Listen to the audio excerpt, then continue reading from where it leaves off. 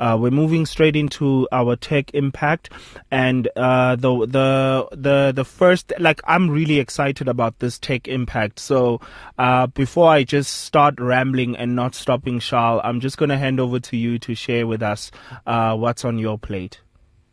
I've got two things on my plate, very interesting. The first one is that the Department of Traffic is actually online now. So get this, you can do your vehicle licensing actually online, and you can do your vehicle licensing as well as making an appointment to do your eye test as well as your fingerprints for your driving license disc. I'm very excited about this because it means he doesn't have to stand in the queue again. Unfortunately, it is very expensive. I do not know why, but it turns out it will be very expensive. You will need to pay 99 Rand to get the courier to deliver the papers to you, whether that's just your disc, license disc for your vehicle or whatever.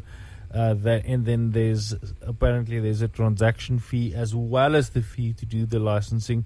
Now there's a couple of companies actually considering taking the Department of Traffic to court for that because they're saying it's just stupendous price hikes.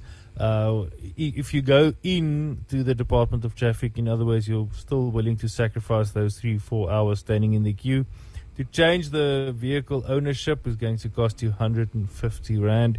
If you want to do it online, that exact same procedure is going to cost you 530 Rand, excluding the courier cost as well as excluding the transaction cost. So you're going to look at close to 700 Rand to change the vehicle, whereas if you go in stand in the queue for 3 hours or 2 hours, depending where you're from, it's only going to cost you 150 Rand. So, I mean, you need to calculate then what your time is worth.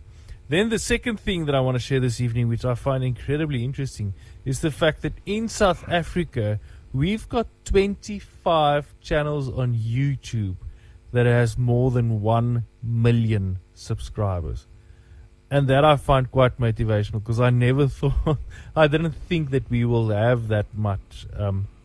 To be honest, it's 25 this year, being 2022. In the year 2021, we roughly had about 17, 18. And seeing as this is what's happening in the tech world, I thought that the one that I will mention is the fact that there's this lady. Given I don't know if you've actually seen her. Her name is Hayley Chamberlain, and she goes by the name of Hale's World on YouTube, and she is our biggest tech discussion person on YouTube, having more than 1 million subscribers. So that actually says a lot, saying that we can get that much in South Africa. Definitely. Obviously, these are individuals, right? This is individuals. Some of it's obviously SABC and ETV and stuff like that. But I mean, 25 individuals having more than 1 million. The biggest one currently in South Africa is still Mr. Trevor Noah. Although I feel that, you know what, he's not actually South African anymore. I know he's one of our commodities, but I still feel that he's not a South African anymore. My way of feeling things. What do you have on your side for tech? All right. So the first thing I wanted to talk about, this happened a while ago, but I really think it's still important to highlight the fact that so I want to first of all talk about the Samsung Galaxy Tab S8 Ultra. Oh my goodness, it's such a long name. Okay, so I'm just going to call it the Tab S8 Ultra. Yes. So I want to do a comparison between the S8 Ultra, the Tab S8 Ultra, and the iPad Pro. And actually highlight some benefits from buying or getting the Tab S8 that, or rather, let me put it this way.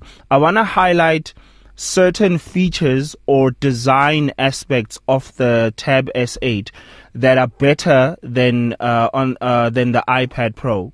So obviously we know that the iPad Pro is better than the Galaxy Tab in many ways. Like in terms of performance, it's much faster. Obviously. It's well integrated into the ecosystem. It has a chip that is even powerful enough to run a professional computer. And by professional, I mean like a computer being used by a professional, like someone who does video editing or edits pictures or does studio recordings. But there are a few things that Samsung remains unbeatable in, and that they've specifically done well with this new Tab S8 Ultra. The first one being, if you didn't know, Samsung is actually the largest screen manufacturer in the world. They make screens for Apple, actually. So it would only make sense for Apple to have the best screen.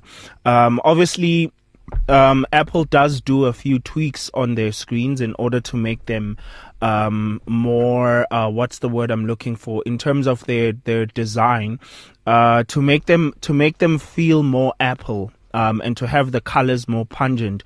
But the Samsung the Samsung Tab S8 is absolutely has a marvelous screen.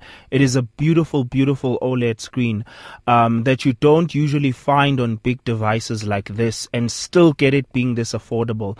So I'm just quickly going to go through them.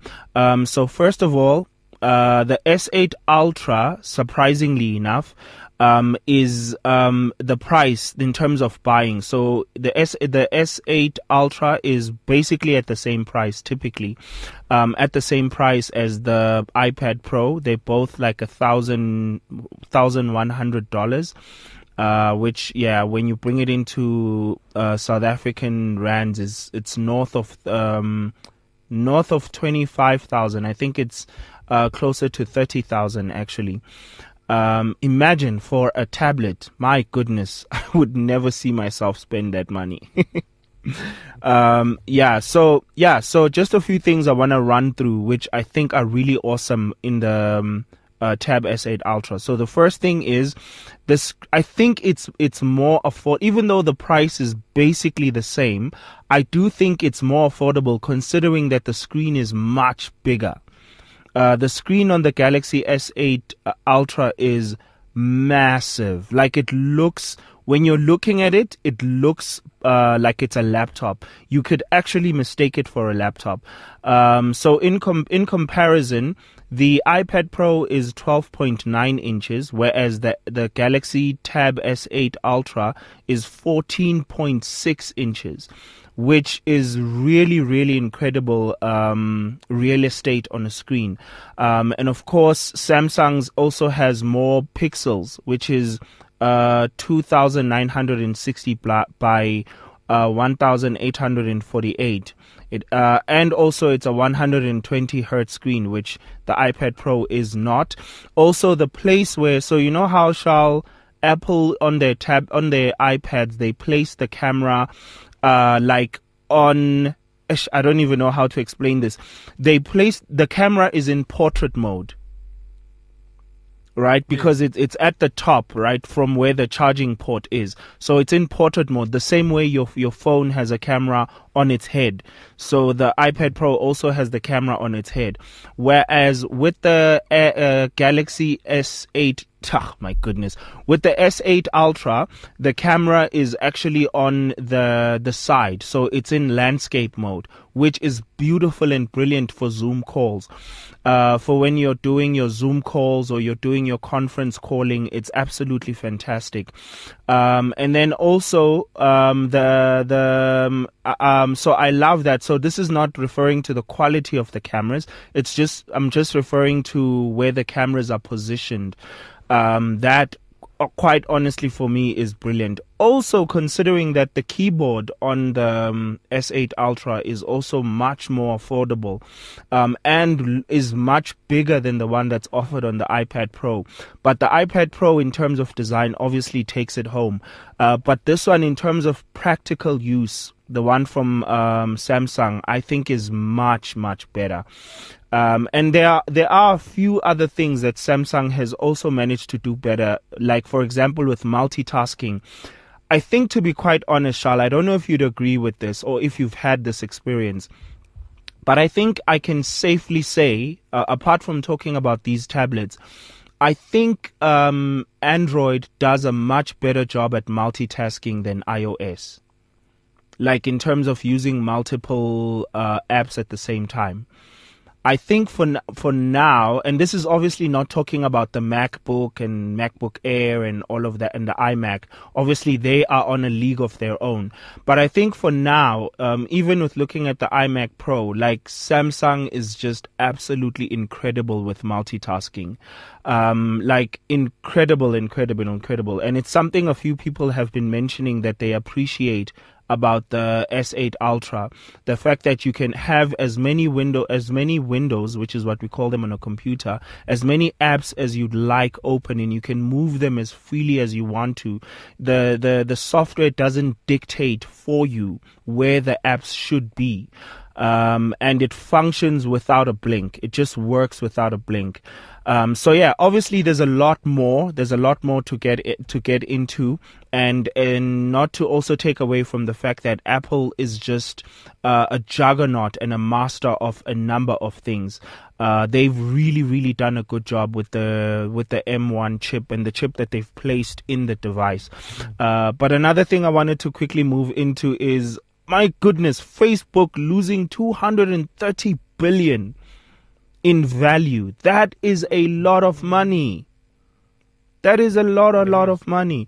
So it's really shocking. And I didn't want to necessarily focus on that, but what I wanted to specifically focus on is why that happened, which is really something that I feel like would be quite important to understand in terms of just understanding how it is not always a good idea for you to build whatever you build, or even yourself, to be too dependent on someone else or another company. So the thing about Facebook, unlike Google, Facebook is very much dependent on Samsung, iPhone, Xiaomi, all the other cell phone providers. They are dependent on those guys. If Apple says to Facebook, we're no longer allowing you, Facebook is done, which is exactly what happened. Well, not exactly, but it's basically what happened, because Apple said apps that track you, apps are no longer allowed to track you unless you opt in. And that took away a huge chunk of Facebook's business, huge chunk of their business. You see your friends, Shal. Yeah, that's exactly it. That's what Apple is standing for right from the beginning. Privacy. Yeah, no, they to protect your privacy. They are quite big on privacy, and it's really something to celebrate, especially from a company as big as Apple. So first of all, Apple shut their business down, and then another thing that they've been struggling with as well is that they've been in a lot of countries are starting to question Facebook, especially considering that they have not been transparent in the past. So there's a lot of laws and rules in many countries that are limiting Facebook's privileges. Yes, let me call them privileges, and their ability to track you onto other apps. And then another thing which is even taking a bigger blow on them is the fact that during lockdown, the global lockdown, many people actually left Facebook to join TikTok and other platforms, and they're continuing to lose users like incredibly.